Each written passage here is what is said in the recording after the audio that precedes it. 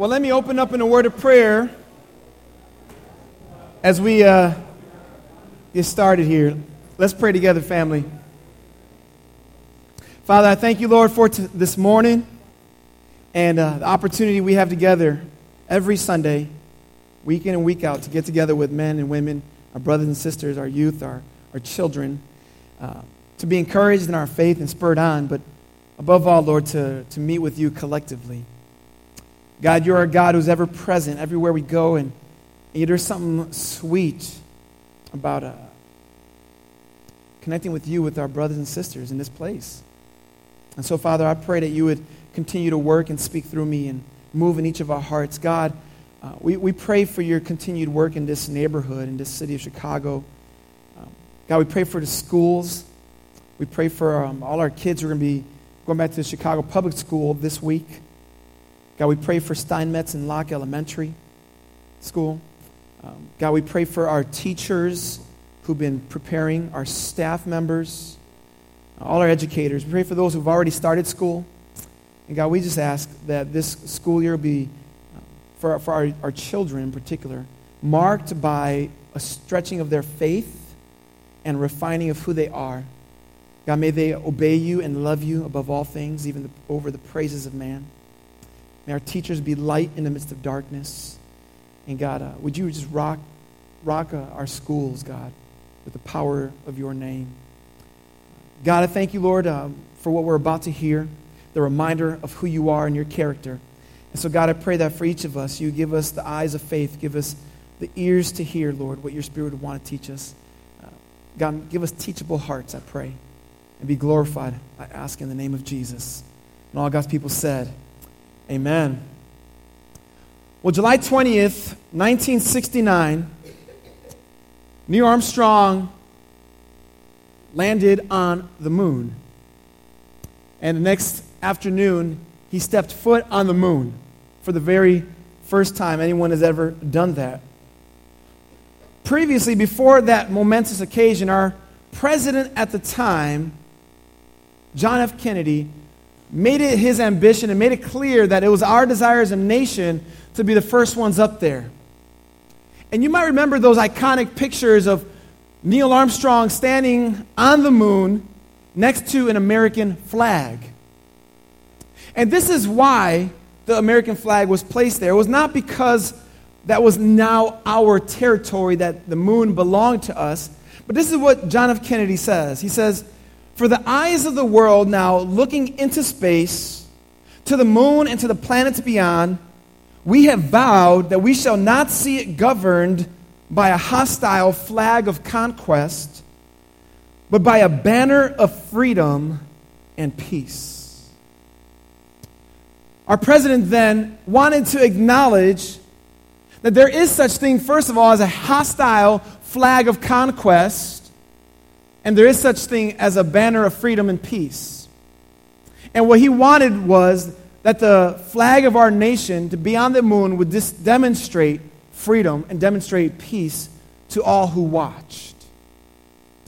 Today we're going to look at the name of God, which says, "The Lord is my banner," Jehovah Nissi. He is our flag of freedom and our flag of peace. And you and I know that there is a hostile flag of conquest, if you will. That all of us in our lives fight battles of hostility, battles against all kinds of things. We fight battles of spiritual forces. You've ever been confronted by a situation, and in your heart of hearts, you know that there is no other explanation other than the fact that this is an attack from Satan to diminish your faith. You ever been in that place? You ever been in a place where the situations are aligning in such a way where you feel like this is not a normal occurrence? This is a real spiritual battle. There are flags of conquest. There is hostility that surrounds you and I. And it's in those moments in life when we feel that we're up against the wall and we are battling, whether it's against spiritual forces or battling against our own sinful nature, wanting to control things, being jealous, having envy in our heart or pride well up within. When we're in the thick of the battle, you and I need to remember that as much as there is a hostile flag over our lives in those moments, there's also such thing as a banner of freedom and peace. This is our God who stands with us and calls us to let him fight your battles. The Lord will fight your battles. And it's your and my responsibility to sometimes just get out of the way and hold on to God. Now, what does that look like? What does that mean in the day-to-day? Well, today we find this name of God appear in the book of Exodus chapter 17, when God reveals himself as the one who fights his battles for his people in one of the most compelling of ways. Would you meet me in the book of Exodus? That's the second book of the Bible, Genesis, then Exodus, chapter 17. And would you meet me in verse 8? If I could ask you, would you please rise to your feet as I read our passage this morning? Exodus chapter 17, I will read verses 8 through 16. This is what God's word tells us. Then Amalek came and fought with Israel at Rephidim. So Moses said to Joshua, "Choose for us men and go out and fight with Amalek. Tomorrow I will stand on the top of the hill with the staff of God in my hand." So Joshua did as Moses told him and fought with Amalek, while Moses, Aaron, and Hur went up to the top of the hill. Verse 11. Whenever Moses held up his hand, Israel prevailed. And whenever he lowered his hand, Amalek prevailed. But Moses' hands grew weary. So they took a stone and put it under him, and he sat on it, while Aaron and Hur held up his hands, one on one side and the other on the other side. So his hands were steady until the going down of the sun. And Joshua overwhelmed Amalek and his people with sword. Verse 14. Then the Lord said to Moses, "Write this as a memorial in a book, and recite it in the ears of Joshua, that I will utterly blot out the memory of Amalek from under heaven."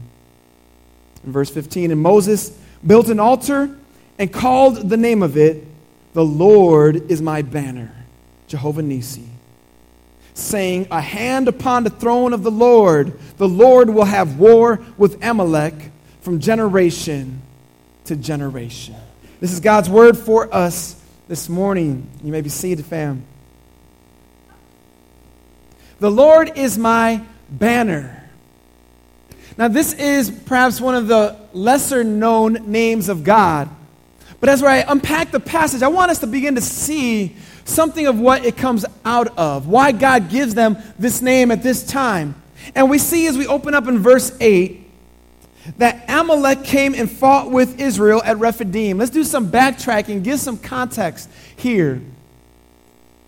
We've seen before that God's people had been slaves in the nation of Egypt for some 500 years.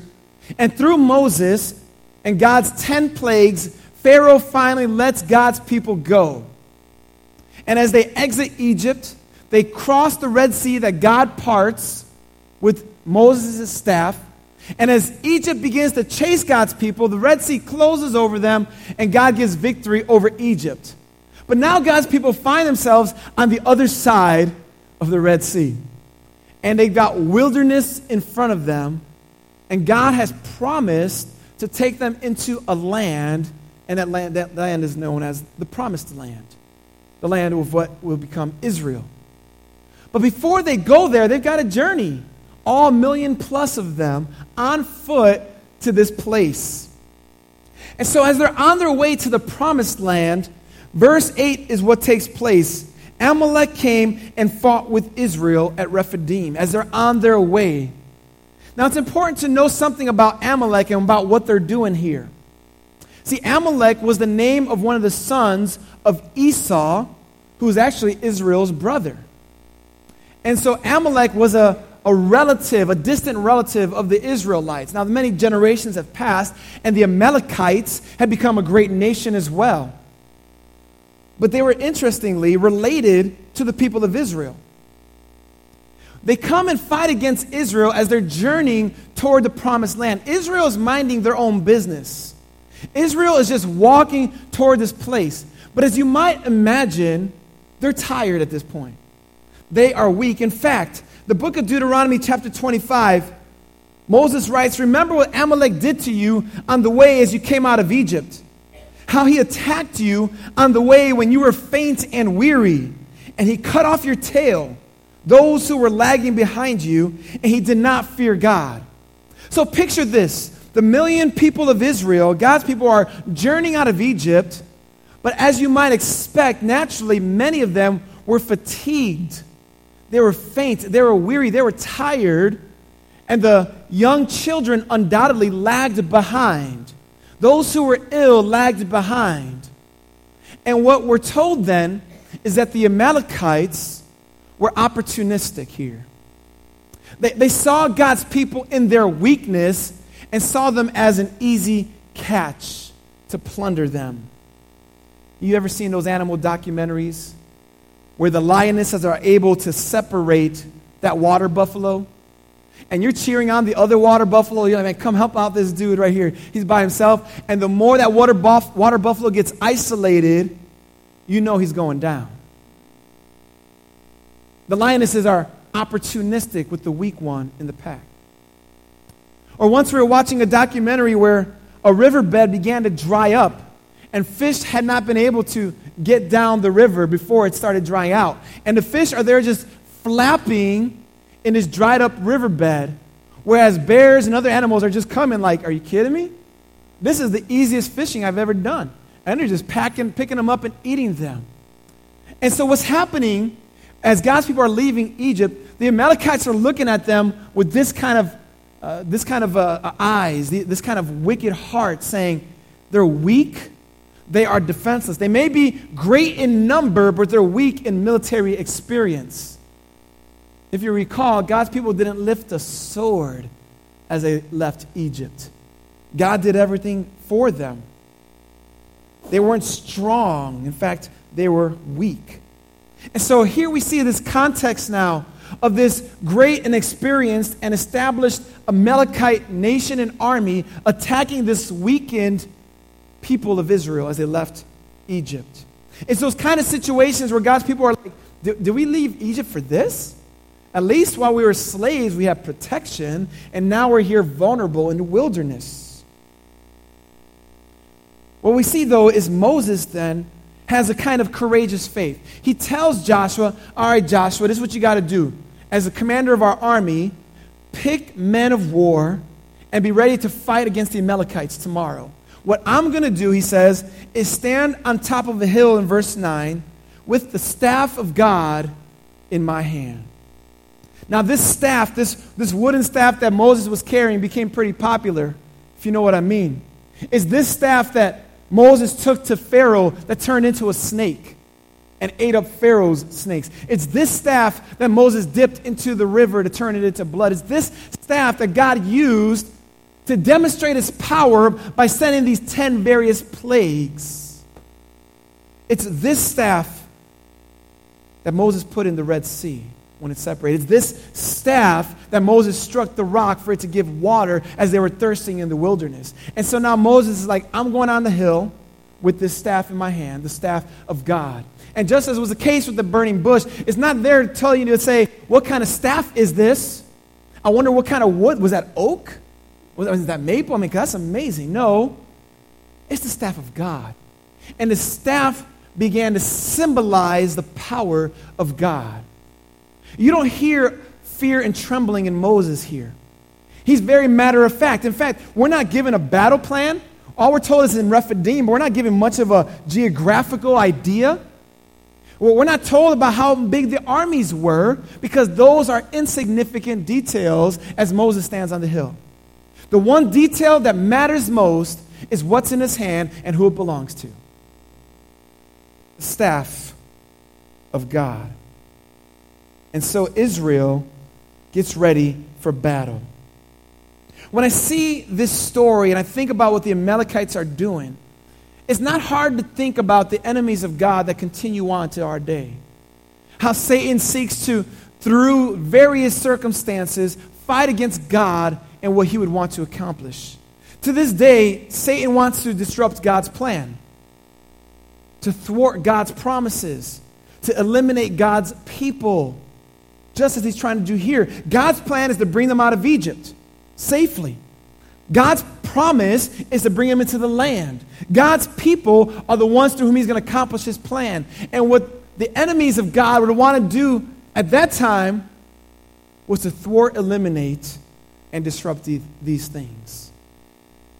Satan has these tools in his tool belt even to our day when you and I are faced with various kinds of temptations.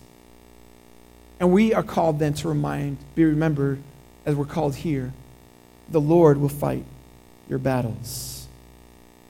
Spiritual battles exist also at the hands of a broken world. You know, the truth of the matter is sometimes we're facing adversity, and it's not because Satan's doing this. It's just because we're living in a broken world. It's because you are a sinful person. And so when we try to manipulate and control situations, that's us. That's our rebellion. And we're fighting that battle against our own self.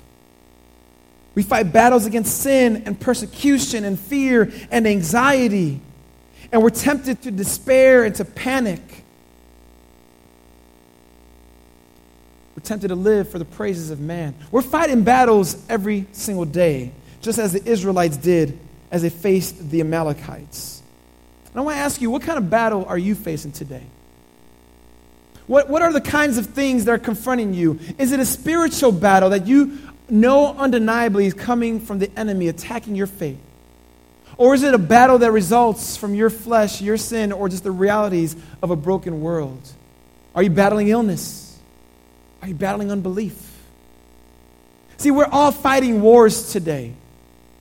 We're all fighting in varieties of ways. I don't know what you're going through, but you and I need to search our hearts, say, God, what are the battles I'm facing? And then what am I doing with that battle? I also notice here that the Amalekites are doing something intensely unjust. And I find comfort in knowing that cruelty and injustice and evil are never out of sight and out of mind with God. When my heart gets riled up when we see injustice in our world, remember even stories like this, where the weak were preyed upon, and God says, not on my watch is it going to remain like this forever. See, God has a plan here to demonstrate his power in a way that reminds us when we're in our battles that he wants to reveal himself as well. So we see here that Moses goes on the hilltop, and every time he lifted up his hands, Israel had victory with the staff of God in his hand. And naturally, as you would expect, his arms were getting tired. A few weeks ago, a bunch of the men met up at G's house, and Eddie gave a devotional from this passage. And what Eddie was saying is, he gave the illustration. He had to stand up, and a bunch of guys lift up our hands. And, you know, after like a few minutes, your hand's starting to shake. And I'm sure that, he was enjoying watching that happen. But then he had two other guys come up and lift up our hands, and of course, it gets so much easier. And what we see is Moses, as he's here on this hilltop, fighting in the spiritual realm, seeing God accomplish something in the physical realm, he's reminded he needs others alongside of him to do this. He's reminded he can't do this by himself. Yes, God will fight his battle, and we're about to see that in the greatest of ways. But part of the ways that God helps us fight in these battles is through biblical community, surrounding us with people who love and fear God. Aaron and Hur came alongside of Moses, and they supported him so that God could have victory over his enemies. This was part of God's plan. And what you and I must then ask, as we fight our battles and keep our faith on the Lord, who are we surrounding ourselves with? Do you have people in your life who can hold you up? People in your life who will point your eyes toward Christ? This is one of the reasons why I'm super excited, not just about the men's retreat, but also about the manhood and womanhood study to follow the week after. Because naturally we're called to ask ourselves, who are the Aarons and Hurs in our lives? And who are we an Aaron and Hur too? When we're fighting these battles and when others are fighting our battles, how are we coming alongside of one another? And so this men's retreat is an opportunity, brothers, for us to say, you are not alone in your fight. And as we get together, ladies, in the ladies' homes and men with the men, we're looking each other in the eye and say, not on our watch. We want to hold each other up. If you're looking for a spouse, you've got to find and search and pray and look for one who's going to hold you up. If she appears to have it going on, but she don't love Jesus, let her go on past you. All right? If he's charming and fun, but doesn't lift your arms towards Christ, let him be charming and fun somewhere else. The truth is, in the marital relationship, men, wives, husbands, you've got to be that kind of person because there are battles we are facing. And we need to surround ourselves with community. Surround ourselves with people who know how to get our eyes toward Christ so we don't get distracted. Find ourselves trying to battle by ourselves, manipulating situations for our own good, just trying to do things by our own strength. It's a losing battle. They would have lost had Moses been by himself. They surely would have lost if Moses had not sought God out. So it's not merely about the people we surround ourselves with, but ultimately about the God who fights for us. We see that God gives victory to his people. They overwhelm Amalek. The Amalekites are experienced, God's people are not, and yet God's people have victory. How is this possible? Well, because who fights on their behalf? If we see in verse 14, after the battle is over, the Lord said to Moses, write this in a memorial in a book and recite it in the ears of Joshua that I will utterly blot out the memory of Amalek from under heaven. As we study the story of the Old Testament, God says, write this in a book because I don't want you to forget this. That I will fight against my enemies. That you don't fight on your own in the battles when you trust in me. Write it in a book. Don't forget about it. And then he says, and then recite it in the ears of Joshua. Well, why is that? Because Joshua's taken the helm after Moses. And then the leaders after Joshua, and time and again, and God's like, this battle, this enemy, the Amalekites, I will wipe them out eventually. I will fight your battles, and there will come an end one day. And God tells Moses to make sure this is clear. And Moses, out of gratitude and thankfulness, builds an altar to worship God there, and he names it. He calls out to God. He gives God, he speaks his name. He says that the Lord is my banner. The Lord is my banner. Now, I love this because this is what a banner is. When armies would go out to war, they would carry a pole, and on that pole would be some sort of insignia. Oftentimes metal or bronze, and that pole's insignia would give directions to a particular formation of the army. Sometimes those signals were to remind you who's on your side. Sometimes those signified a rallying point in the midst of a battle. They would signify the authority, the one you're supposed to follow into war. You've seen images of the Roman soldiers carrying those insignias.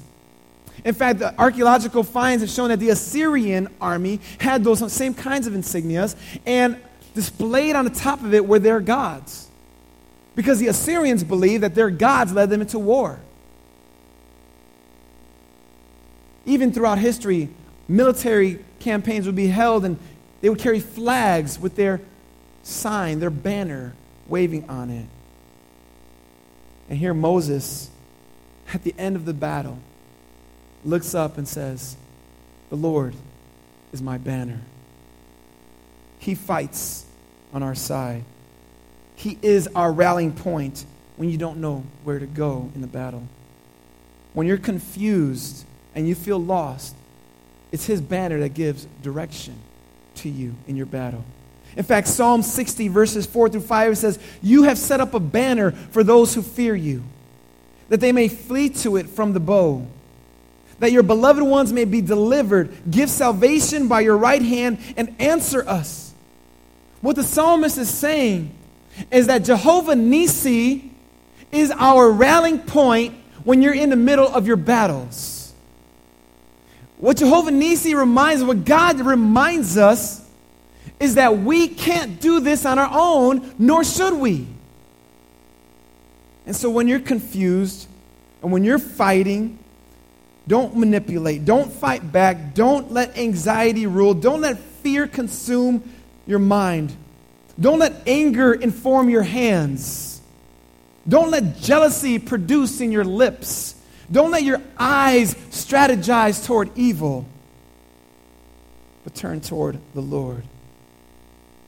I love how Paul says it in Romans 12, verses 17 and following. He says, repay no one evil for evil, but give thought to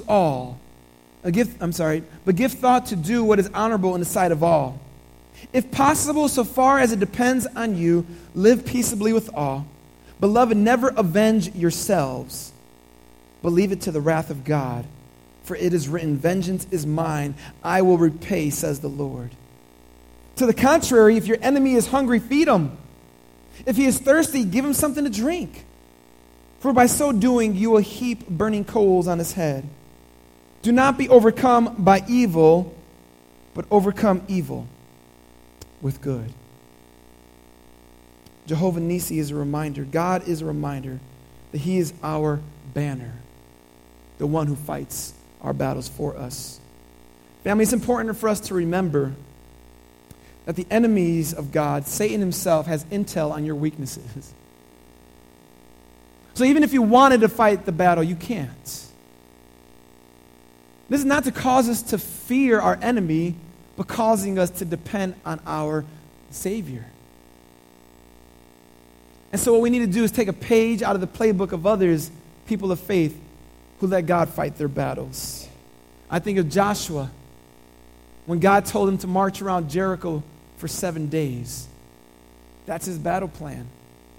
And God brought down the walls. Take a page out of the playbook of Gideon, who was ready to make war against the Midianites and the Amalekites.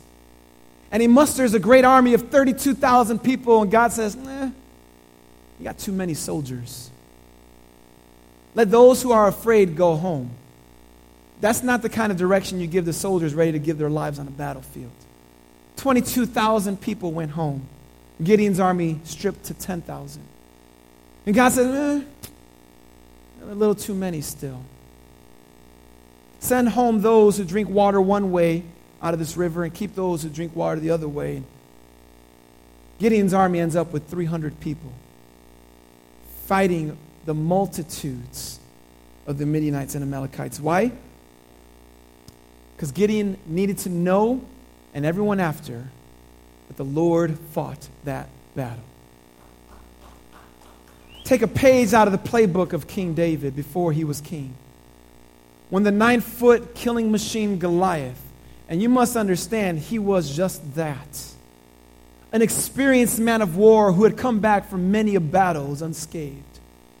A man who had gobbled up people twice the size of David. Experienced soldiers. But David understood one thing, that he doesn't fight his own battles. And as Goliath looked him in the eye and says, you come to me with sticks? Am I a dog? David says, I come to you in the name of the Lord. And he says, and all earth will know that there is a God in Israel. Let's take a page out of the playbook of Daniel as he is in that lion's den, walking out of it.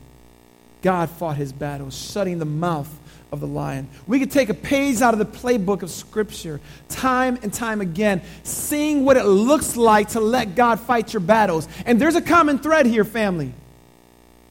Here's one of them. These each had courageous faith in God. They didn't need to manipulate the situation because God had it under control. A common thread was that they had radical obedience. God said, send those soldiers home. Gideon sent those soldiers home. God told David, don't let them mock me. David didn't let him mock him. God told Joshua to march. Joshua marched. Radical obedience. And a third common denominator here is that they risked looking a fool to let God demonstrate his rule. They risked looking silly so that God can be elevated. And as Moses demonstrated here, and what you and I need to do, spiritually speaking, in the midst of the battle, keep your hands extended toward God.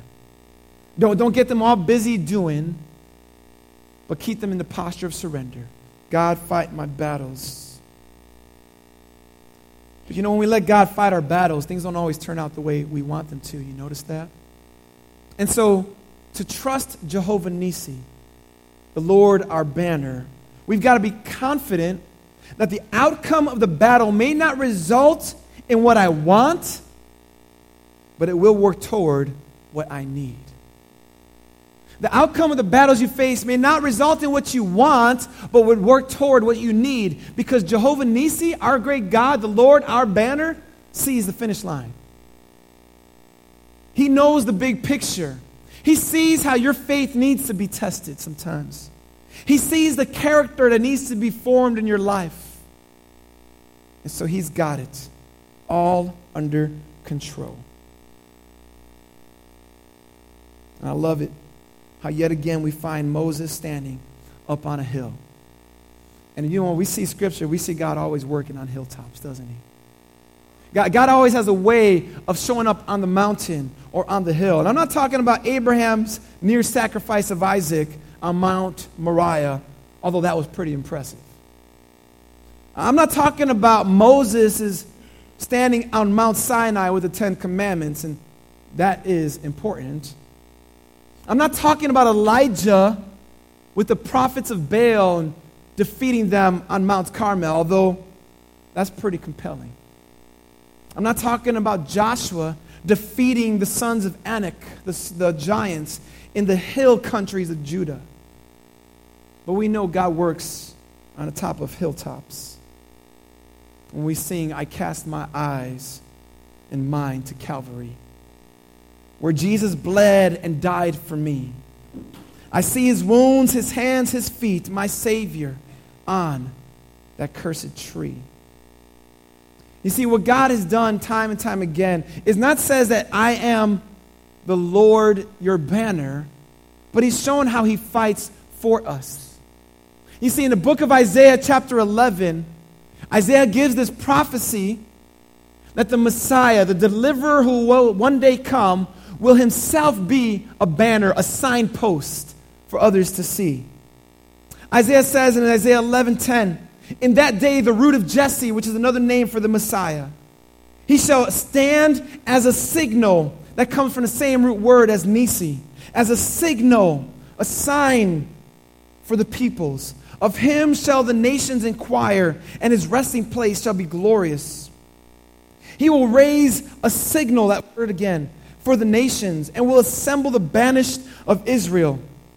The Messiah will gather that dispersed of Judah from the four corners of the earth.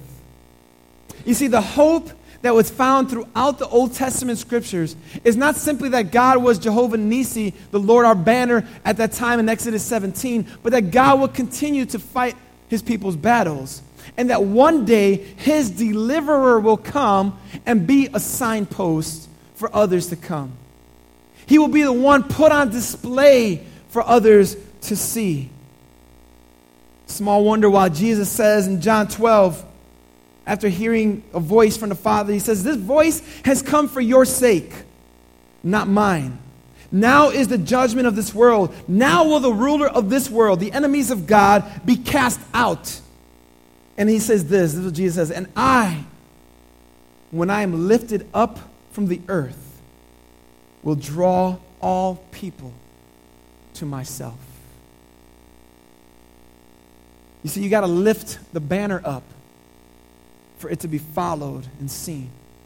And in the same way, Jesus would be lifted up on that hill, on his cross, to take our sin.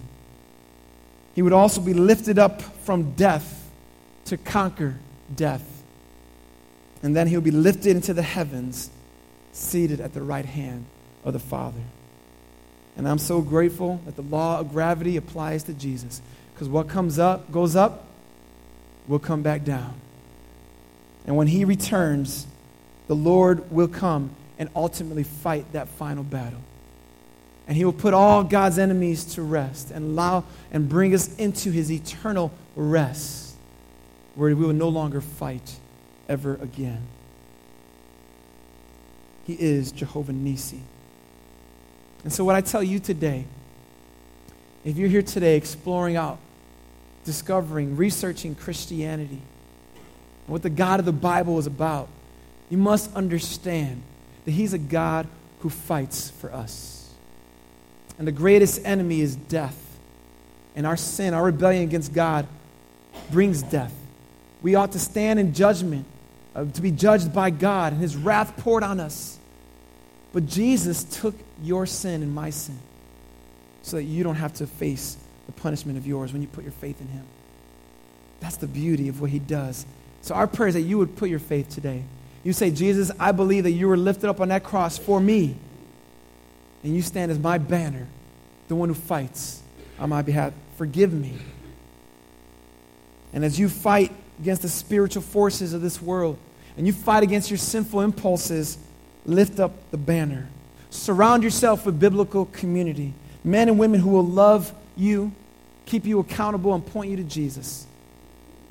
My hope and prayer is that, like Moses, we would send up an altar as an offering on an altar, our praise. And we say, God, thank you. You are my banner. You fight the battles for me. God, have your way. That's our prayer, family. This is Jehovah Nissi. Lord, we thank you, God, for Jesus Christ, who took on the greatest foes, Lord, to give us eternal life. And God, as we go about our days trying to live out our faith, we'll be confronted by all kinds of just adversity, Lord. Sometimes self-inflicted, sometimes it's being part of a broken world, sometimes spiritually oriented, God. We just extend our hands, the hands of our hearts, saying, God, help us. We trust in you, Lord. We want to get out of the way. We want you to do your work. And God, just like the saints of the past, I pray that we would be radical in our obedience, that we would be utterly confident in your will, God, and that we would risk looking the fool so that you get all the glory, God. Lord, we bring these requests before you in the name of Jesus. Amen. Amen. Well, let's stand up, family, as we sing this closing song.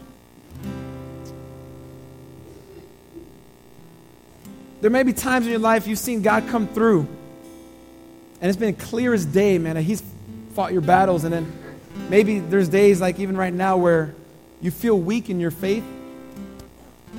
I want to invite you to ask God to renew your mind. Say, Lord, help my faith ascend again to you, believing and trusting you. Prayer team, would you come forward and make yourself here available as we sing our final song? We'd love for you to come forward and pray with them. Let these brothers and sisters hold up your arms in your battle today.